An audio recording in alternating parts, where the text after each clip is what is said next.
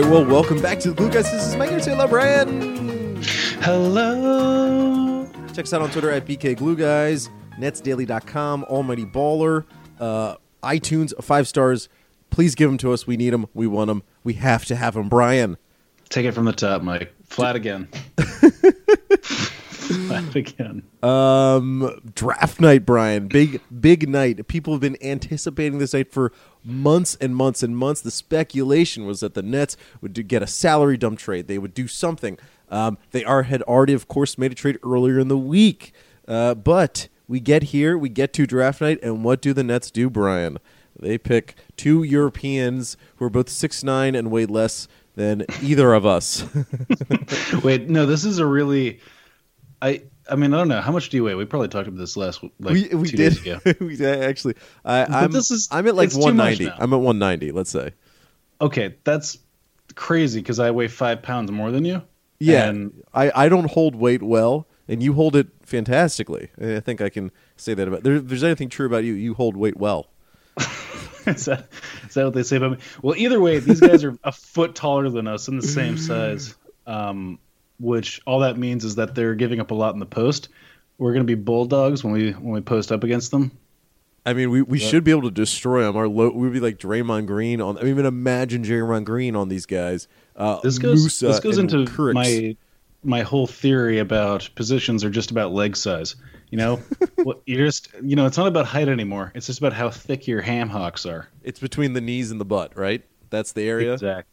Now you're talking. Now you're talking my language. So it is draft night. We're recording this at 11:44 on June 21st, 2018. Timestamp that.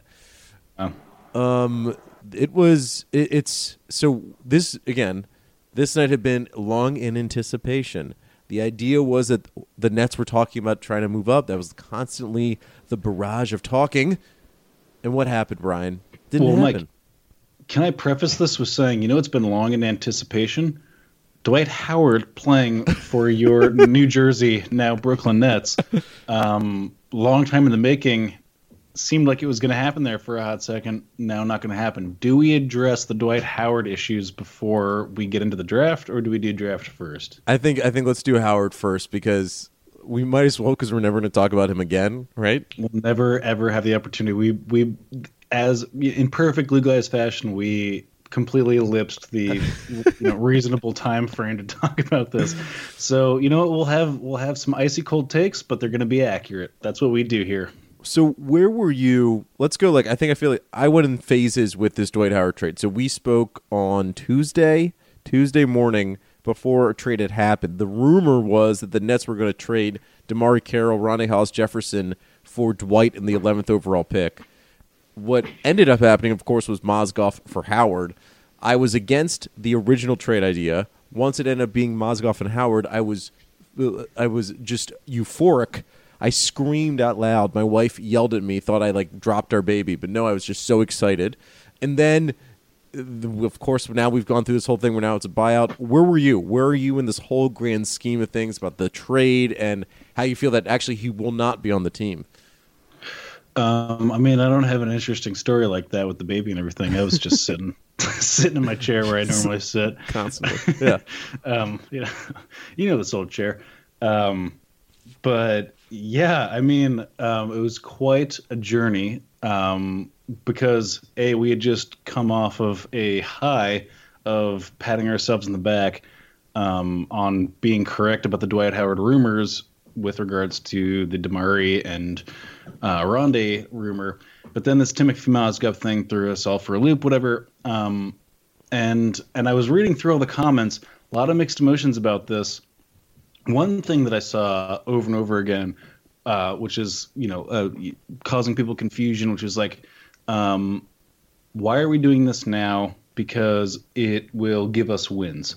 And that's the special thing about the Dwight Howard trade that I would always have argued, and this is before he's going to be bought out, I guess now. It probably wouldn't have given us any wins. It may have detracted it, if anything. Did you see how everyone and their mother came out of the woodwork to kick him in the back on the way out? It's funny. So I'm in the journalism biz, okay, and there's something called HFR, which means hold for reporter. It'd be like you get a preview of this medical study, and you wait until the study is released, but you write a whole story on it ahead of time so that when it is released, it's ready. Okay, it's special information. That is what happened in Charlotte. It's that other players on the team must have learned that Dwight Howard was probably going to be traded. They talked to they talked to Rick Bonnell, I guess his name is, from the Charlotte Observer, and said, "We're going to tell you this about Dwight Howard. Do not release this info until he's been traded. And once he gets traded, you can say Nicholas Batum hated him. The rest of the team thought he was a Jack Tushy." A Jack Tushy. You know, this is a family pod. Now that I have a kid, man's got kids. Give him a break. Oh my God! Can I tell you something real quick? So my mom has one of those like Google type Alexa devices. Where I was home. This was earlier today. I was home in Maryland, and every time I'm around one of those devices, I always ask for it to play the Glue Guys because that's just funny for me to hear my voice coming out of it. Juke the numbers. But we asked it to play. We said, play the Glue Guys podcast, and I don't know exactly what the name of the podcast it started playing, but it was like a female sex podcast about and immediately the first words out of its mouth I can't even say on our podcast. So I suggest everyone else at home, please Google the Glue Guys podcast. You're going to find some really interesting and fun stuff, especially to listen to with your mother. I think that might have been her like individual cookies or something like that. Seems like you guys always get into. Don't you say that? Seems like you guys always get into hot water where they're taking your mother-in-laws to racy movies and things. We're just open books, man. Complete open books. Your whole life is like Meet the Parents. That's you're just been like not and like not even that funny though. Just like sad, just a sadder version. I don't know. I get some good yucks out of it. I think we should just say like out front, this Dwight Howard trade is like a massive win for Sean Marks. I mean, obviously, you had a situation where the Hornets. I don't know if you saw in the draft tonight, but they traded from 11 to 12 in the first round to save like $70,000. Yeah, they're hemorrhaging cash right now. All they can think about is their bottom line. So they do that, which is probably a fine thing. I mean, they got Miles Bridges, did they get Miles Bridges? I don't even know anymore. That's what's funny about the draft is like this year, the draft, I will give them credit. They did a real effort to like immediately on TV say, this trade happened. These guys shouldn't be wearing these hats. We're going to try to get them out of these hats as soon as possible. But with Dwight Howard, it was like, I was so excited for one, that they got rid of Mozgov. Two, that I was like, I started buying into like maybe Dwight Howard's not too bad of a guy. Maybe he's going to help this team. You know, I looked at the projected starting lineup that ESPN put out there. It was like D'Angelo Russell and maybe Spencer Dinwiddie or Jeremy Lin and Karis LeVert or Alan Crabb or whoever. And it was like Dwight Howard's there. It's like, okay, Dwight is 17-12. I was getting excited for him to be on the team, but no, dude, no. I know. But look, the Hornets did almost nothing except for add Dwight Howard, and they went from like a kind of interesting fringe playoff team to like bad. Well, do you know what was concerning too is that this was another Rich Bonnell article in the Charlotte Observer, is that he specifically said, and this quotes from Nicholas Batum, essentially saying like Batum became worse because of Dwight Howard, because Dwight Howard hogs the ball basically, like he plays, traditional post offense, which is like Jahlil Okafor. I mean, we saw it this year when Jahlil Okafor was in on offense. It was a slowed game. It wasn't the typical, as you call it, the crusty Rockets. The Nets were at the crusty Rockets when Jahlil was in. Like, so Dwight could have had a devastating impact on the overall ethic, or, the overall feeling of the team. But this is a celebration. I mean, isn't this like okay, I mean, you know what I'm going to do all season, Brian? I mean, I'm just going to do it, and I don't care, is that all I'm going to be talking about is which two max free agents can the Nets be getting next off season. That's the only thing I'm going to be talking about besides, like, I don't know, how good Giannis Musas is, at shooting mid-range jumpers. Well, okay, so you're all the rumors about the buyout, you agree that that's presumably going to happen, right? Everyone can can pretty safely say once those get out there, it's going to happen. Well, once Dwight Howard obviously came out and said it, but like what I wonder is that like, could the Hornets not, because the trade isn't official, could the Hornets just say, Dwight, we'll give you the buyout, we'll actually give you a little bit more money than the Nets were going to give you? Like, I don't know what the ethic is there. Mitch Kupchak is apparently known as like the most ethical GM. The reason why the Laker fans were so mad at him is because he like would never recruit guys until free agency opened. So I don't think Mitch Kupchak is going to be the GM that suddenly sees this buyout stuff and he's going to be like, you know what, I'm actually going to jump in here because we can get rid of Mozgov. We can nix the deal and do a buyout with Dwight Howard if that's what he really wants. So like, there's that threat. I'm saying it's like a 2% threat because his trade isn't official. No trade it's not official till July 6th. So what is stopping the Hornets beyond integrity, Brian? And integrity matters a lot. What's stopping them from jumping in and saying, you know, we'll give you the buyout, Dwight, because we're going to give that money to Mozgov anyways, and it's going to be cheaper for us in the long term. It's not going to happen. I'm just saying it could happen, and I wonder if it can. So what are we thinking? Are we thinking Kyrie and Jimmy? No. Next year. Do you want to know what it's going to be? What's going to be? Kyrie and Kevin Durant. I've already written the book on it. This is okay. Lock it in. Because we know Kyrie wants to go to New York, right? That's a thing. He seems to be enjoying Boston, and there's a ton of talent, but he wants to go to New York at some point. And he was a Nets fan growing up, right? I think that was like a line that was espoused. Huge. Huge. Okay, so he's guaranteed to be a Net in 2019. And then Kevin Durant, the Warriors are going to win another championship. He's going to be bored by that championship. He's going to sign a 1-year deal right now. He's going to be bored by that championship. Isn't like Adam Harrington or something, like one of like Kevin Durant's personal coaches at one point is now the Nets coach? Yeah. Yeah. So the shooting coach. Yeah. So yeah. Kyrie, Kevin Durant. You know how intimate you get with your shooting coach. You know that's the guy passing you the ball. That's the person I've been most intimate with in my life. Yeah. Yeah, but okay, we'll be tracking like the max salary thing. But like, what do you think about the Dwight Howard trade? What's your feelings? It's a Marxist move, but I think more to the point.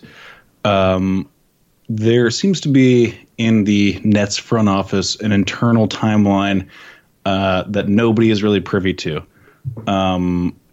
And it's interesting. This particular deal seemed to highlight the transience of that timeline. Like it was like, is Dwight Howard there because we're going to be playing for an 8th seed or something, or is he there because we're secretly tanking?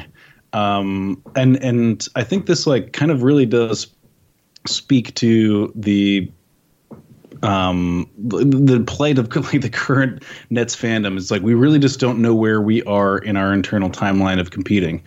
And I think this buyout doesn't help to move the needle in one way or the other, because we get this new carrot of having 2 max contracts, which is very tantalizing. And as podcasters, I love having that carrot in front of us. As a fan, I might feel differently, but it's still shrouded in a fair amount of mystery. But we have 2 like just locked up stars coming out of Slovenia to mitigate all this risk. so that's the long and short of it, Mike.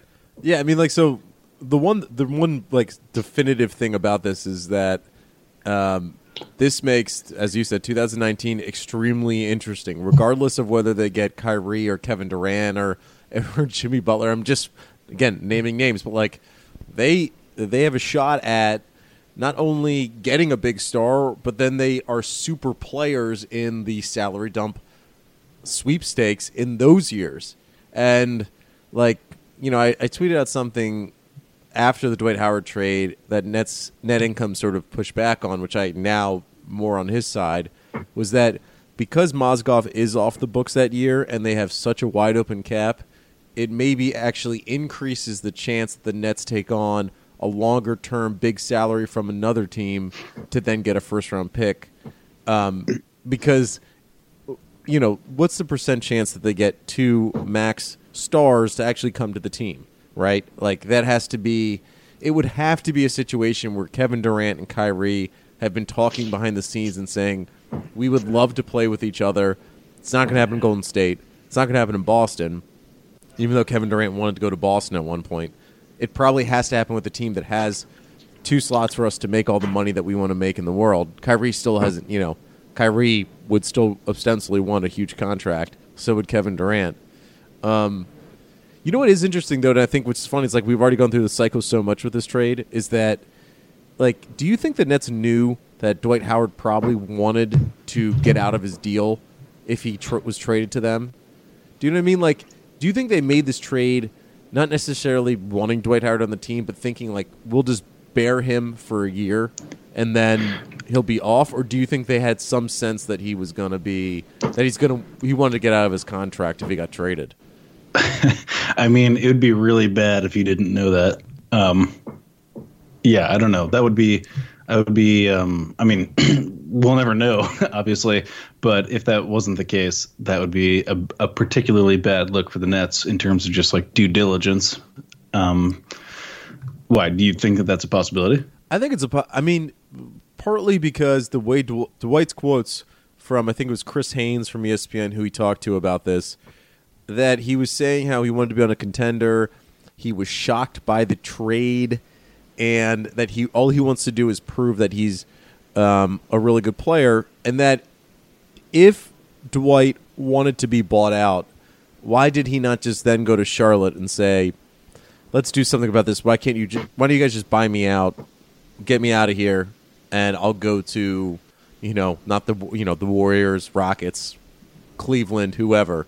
Because, like, if he knew he wanted to be bought out, it would be very easy for him just to go to the Hornets and saying, I know you guys probably don't want me on the team anymore. Let me do this.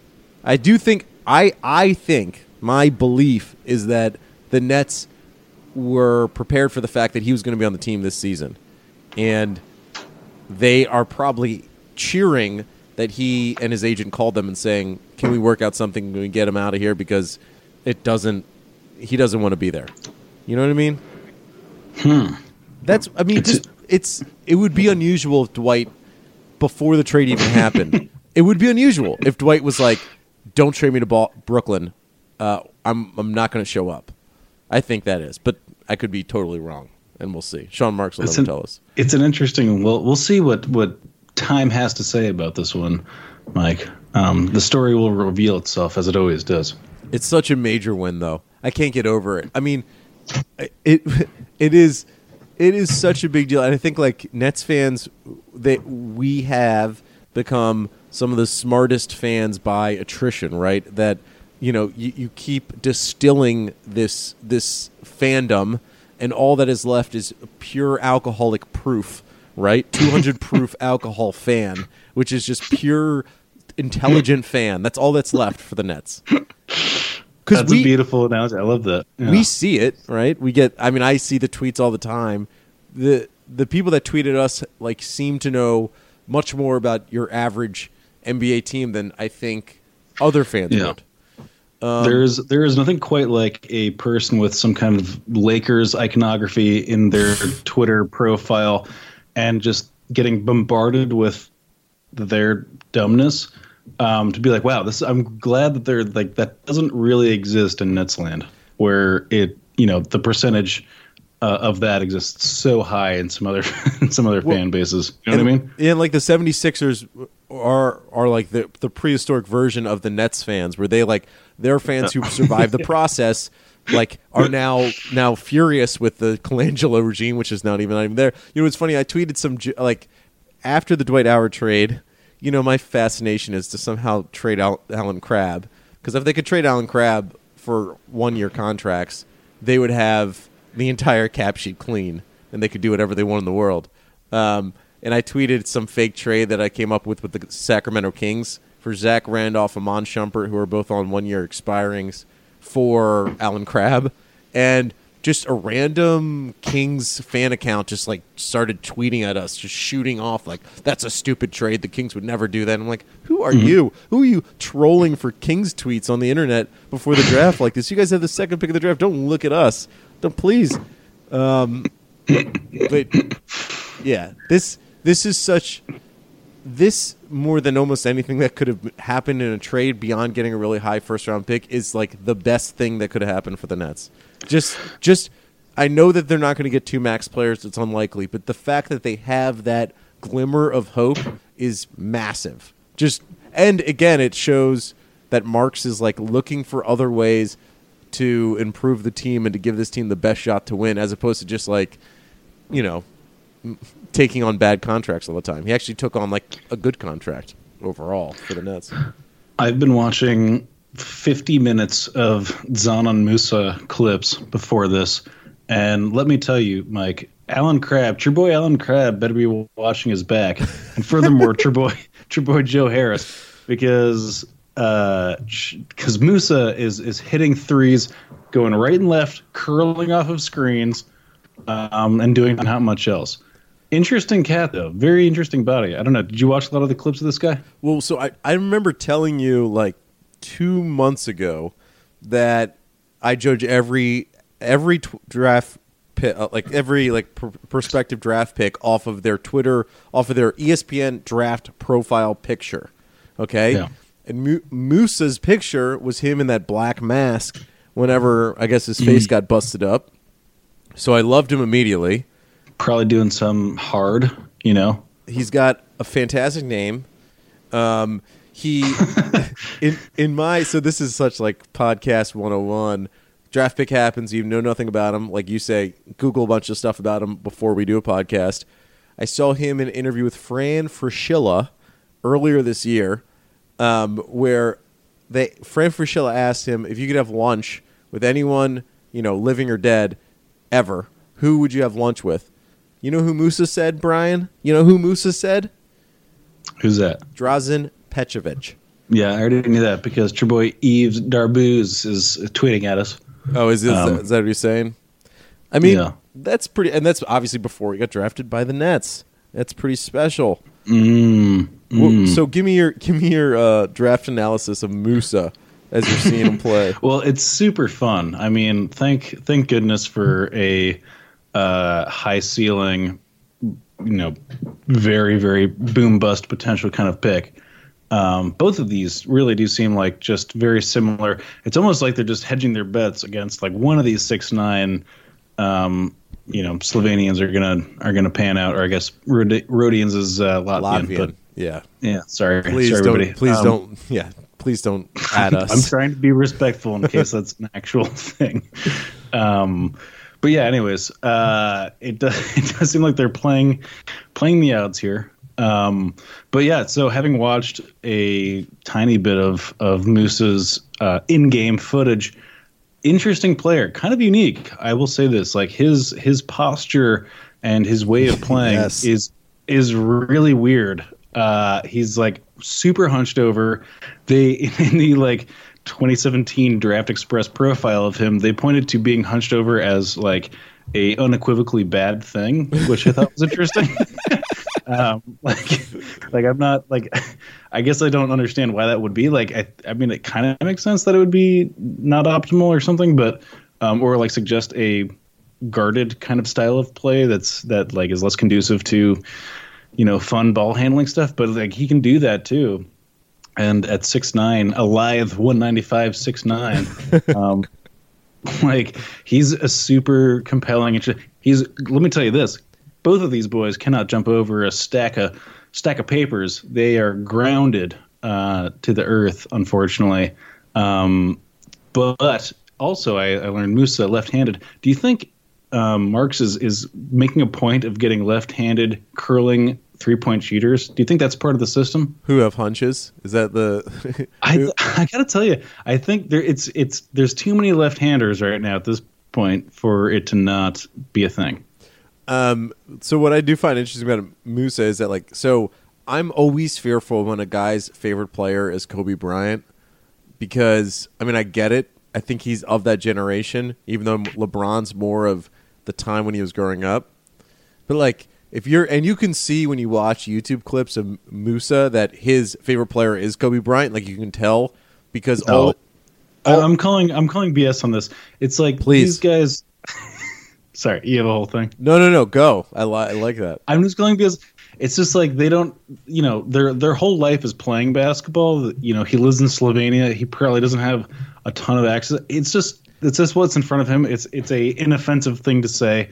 I doubt very highly that he's really like evaluated the field and come to the conclusion that Kobe Bryant is like, someone whom he wants to model his game after. It's just a convenient answer for a person that doesn't have maybe a ton of options.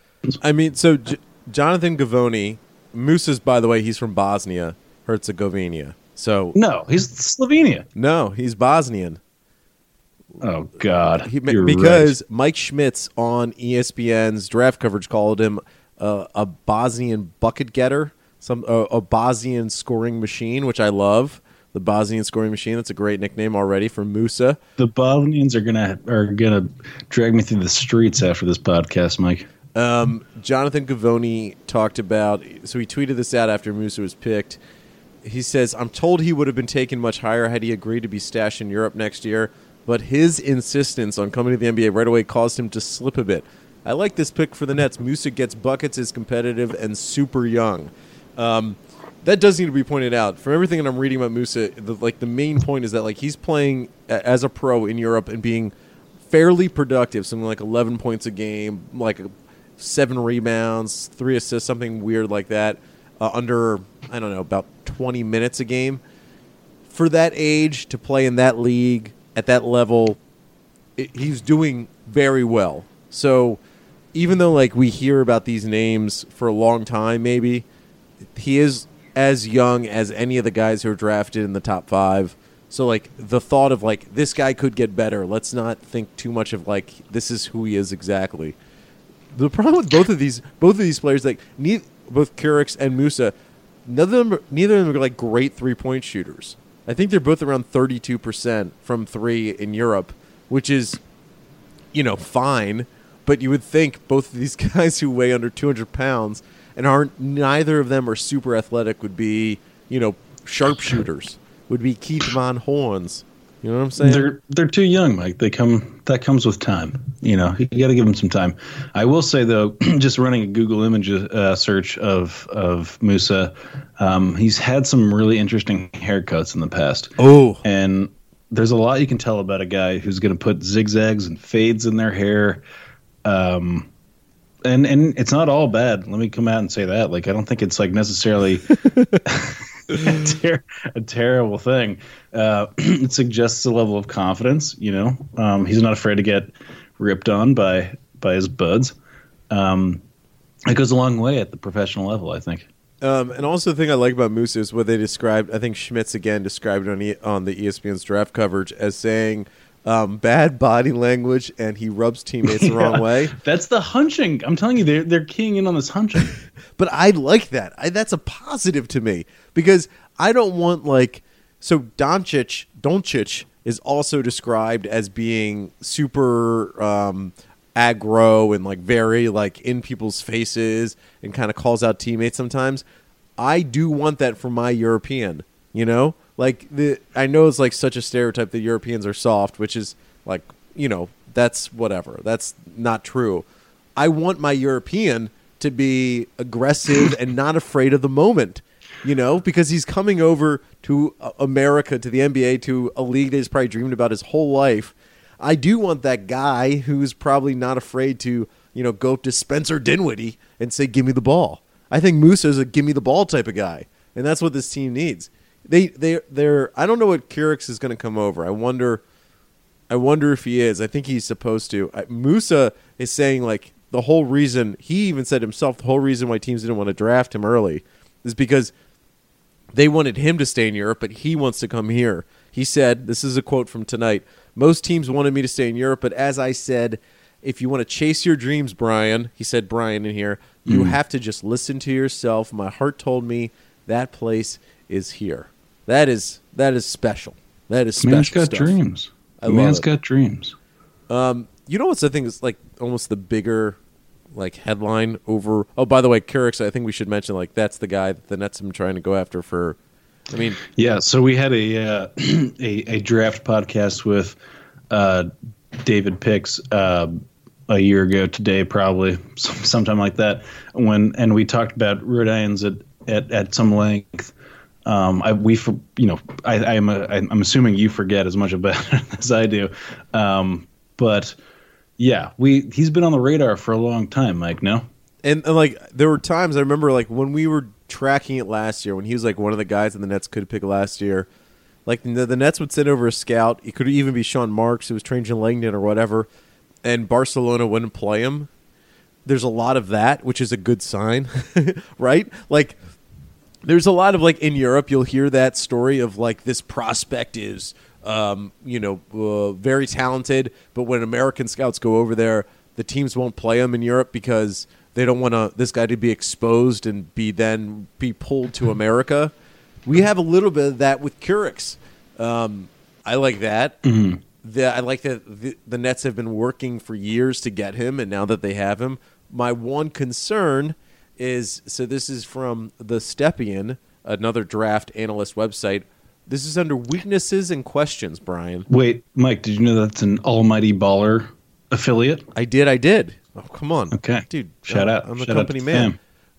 This is under weaknesses and questions. Possibly more of a below average at everything than actually good at anything type of guy. That is scary. That is chilling. But I think I was talking to you about this before. This is like way more exciting than drafting a 6'3" guard with like an okay wingspan who will play defense and not be like all that awesome. Stop being so hard on Isaiah Whitehead. Just stop. just calm it down. You know I'm in love with Isaiah Whitehead. I still think he should have gotten all the minutes this past season. Yeah. So the bigger thing coming out of this draft though is that they didn't make a trade, right? Like weren't we anticipating Dinwiddie gone, DeMar Carroll gone, possibly Rondé gone? Like there's a scenario where like LeVert could have been traded for a pretty high pick. What we have now is an actual consistency. For these past few weeks, all we've been talking about like who's going to be gone, who's going to be traded. Right now, I think they're going to bring Joe Harris back, and that's going to be their rest of their offseason. I don't see like what there won't be anything else for them to really do. They may try to make another signing, maybe sign a power forward of some kind. But at this point, this is like the team. And Marks has decided that nothing that they could have gotten in the trades would have made any sense for them. And they now still have DeMar Carroll and Spencer Dinwiddie. Mike, you can't lead the people on. Give them the percentage odds that you think those two max contracts are going to get signed next year. By Durant and Kyrie? By anybody that is deserving of a max contract. Okay, do you want to know, this is what would have to happen, and I think it's possible. That's why I'm so excited about it. So part of the problem with the max contract is that, D'Angelo Russell would be up for, I think he would be a restricted free agent, and so would Rondé. But, again, Rondé, so we'll get to that point when we want to, but the Nets could go to two guys and say, we are your home. I think the Nets would probably be the only reasonable place for two guys to get max money next season, unless if the Lakers sat out. Okay, that's like the one looming thing about all this, is that if the Lakers don't get LeBron and Paul George, or Kawhi and Paul George, or Kawhi and LeBron this offseason, then it becomes then it's the Lakers versus the Nets for the max guys in 2019. But if Lakers sign up guys this offseason, it's only the Nets. Atlanta's going to stink. Atlanta's going to be terrible, and they're not going to present themselves. I think the Nets we'll have a lot of time to decide this, but shouldn't they be better this next season, right? Shouldn't they be better than this past year? With just bringing back the same crew and you tack on 4 wins or something? Consistency, a little dash of Jeremy Lin, hopefully more of D'Angelo Russell.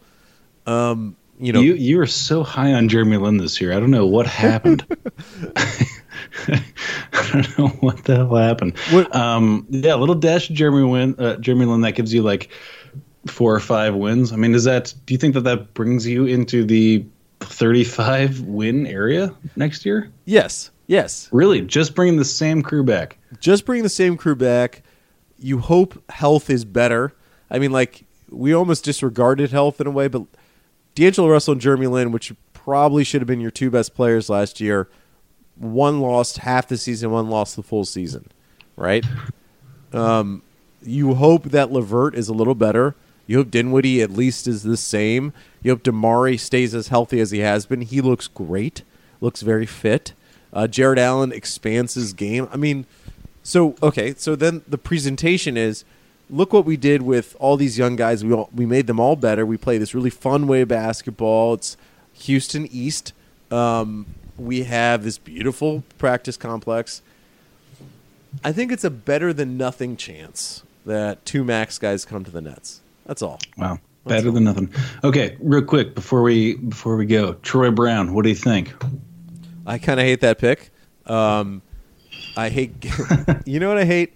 Okay, here's what I like about Musa over most of the other picks that were made in this draft is that we know that Musa can produce, and he was in the Adriatic League, which is fine. But like, we know that he's a productive player.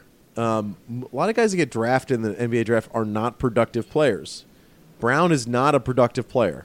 Like, that's what I don't understand is that like we freak out over these guys, and people like hype them up and say they're amazing, and like they had not produced in college. Look, Hamidou Diallo. I know everyone wanted him, but he wasn't good at Kentucky. It's unlikely that someone who was that poor at Kentucky would suddenly be like totally awesome in the pros. I don't know. That's my general feeling. Hot take. Love it. There we anything go. Else you want to anything else you want to get off your chest, Mike? Overall draft night, you happy? You feel good? What are you feeling? It's a strange night. Yeah, you know, I like I said in our last show, I've learned to be a believer in the value of a draft pick again. Due largely to Sean Marks. Hard to feel anything but like slightly marginally optimistic about these 2 skinny European boys. I don't know. How do you feel, Mike? It's one, I like it because everything we're getting about Musa is that he would have been drafted by other teams, but they wanted him to stay in Europe. The Nets are a perfect team for him to come to. Okay, so like let's say this upcoming season, he's not that good. Okay, who cares? If he's talented, he is super young, he knows how to get buckets. Whatever. I mean, I'll take a redshirt year with the Nets. If he would have been a lottery pick next year, let's say a late lottery pick, and that would have maybe been better for him to do that, do another year in Europe, then come over to America. I'm happy the Nets hopped on him and got him for, a 29th overall pick. It seems obvious that he is more talented than the 29th overall pick. It's just that he's super young. You know how I know he's talented is because he can hit those stupid runners with his offhand. That's how you know someone's got the goods. I love your little indicators. You need to make a book of Brian's scouting indicators. Am I wrong? Have I ever been wrong? Thick hips and offhand runners. That's basically it. He does those. He does those very European seeming layups where he like come racing down the left side and then like loft it just so with his right hand. So it just looks dumb enough, but it goes in, so you can't really fault it. You know what I'm talking about, right? I hope there's obviously one's a Bosnian and one is a Latvian, but I hope there's some kind of like European mind meld that happens with them on the bench, that there's like a magical chemistry that they come in for like the end of, the end of the first quarter, beginning of second quarter, end of third quarter, beginning of fourth quarter type, the bench units. And these 2 Europeans have this like nice passing game going on, little pick and roll action between 2 6'9", sub 200 pound, not athletic shooters, kind of shooters. It's going to make the bench much more fun this upcoming season. Like anytime they're in the game, I'm going to be excited. Even though I hope none of them are like Bojan Bogdanovic, even though I think Musa has been compared to Bojan Bogdanovic. I want them to be Mirzas, not Bojans. You know what I'm saying? He's so not Bojan, though. Like, whoever is doing those comparisons, it's kind of lazy, right? Isn't that the whole thing? Oh, it's incredibly lazy. Did you watch ESPN's coverage? Yes. So Chauncey Billups. They didn't go very heavily on our pick at all. Let me tell you that. Doesn't that piss you off more than anything in the world? I got triggered. I got heavily triggered because they were like, "Let's see what it's like to cast a like." Nobody cares. Did you see that? They were like, instead of digging into Musa, let's see what it's like from like the actual ballot, like once it gets written out by the team to how it gets to Adam Silver. It's like it hands off to like a guy and he walks it over. Like that's the process. Put that on YouTube, okay? Put that on YouTube. Yeah. We don't need that on our broadcast. We're like, the Nets fans are waiting. Okay, the Nets fans have seen Jaylen Brown, Jason Tatum. We could go through all the picks. This year it was who's 8th overall? Colin Sexton. Okay, so we should pop champagne for the end of that trade.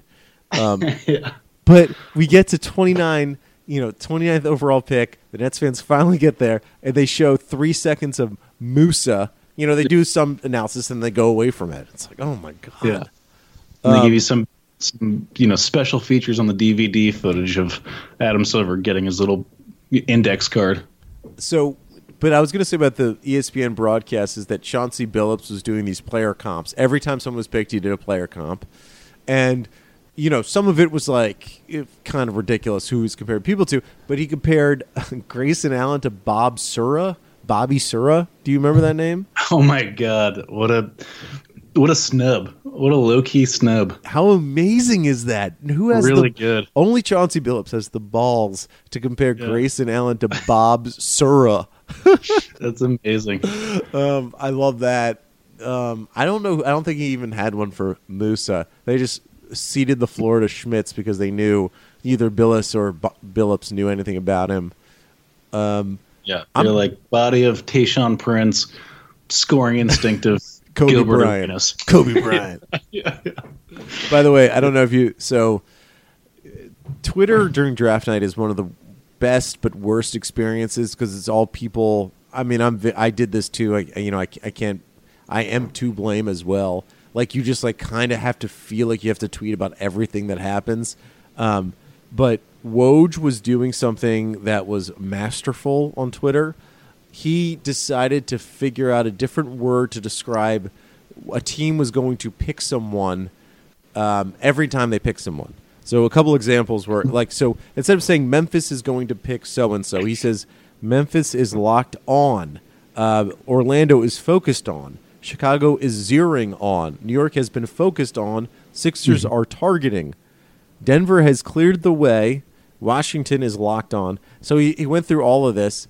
He must have picked up on it on Twitter himself because he started he did Portland Lasers, Anthony Simons, which is beautiful.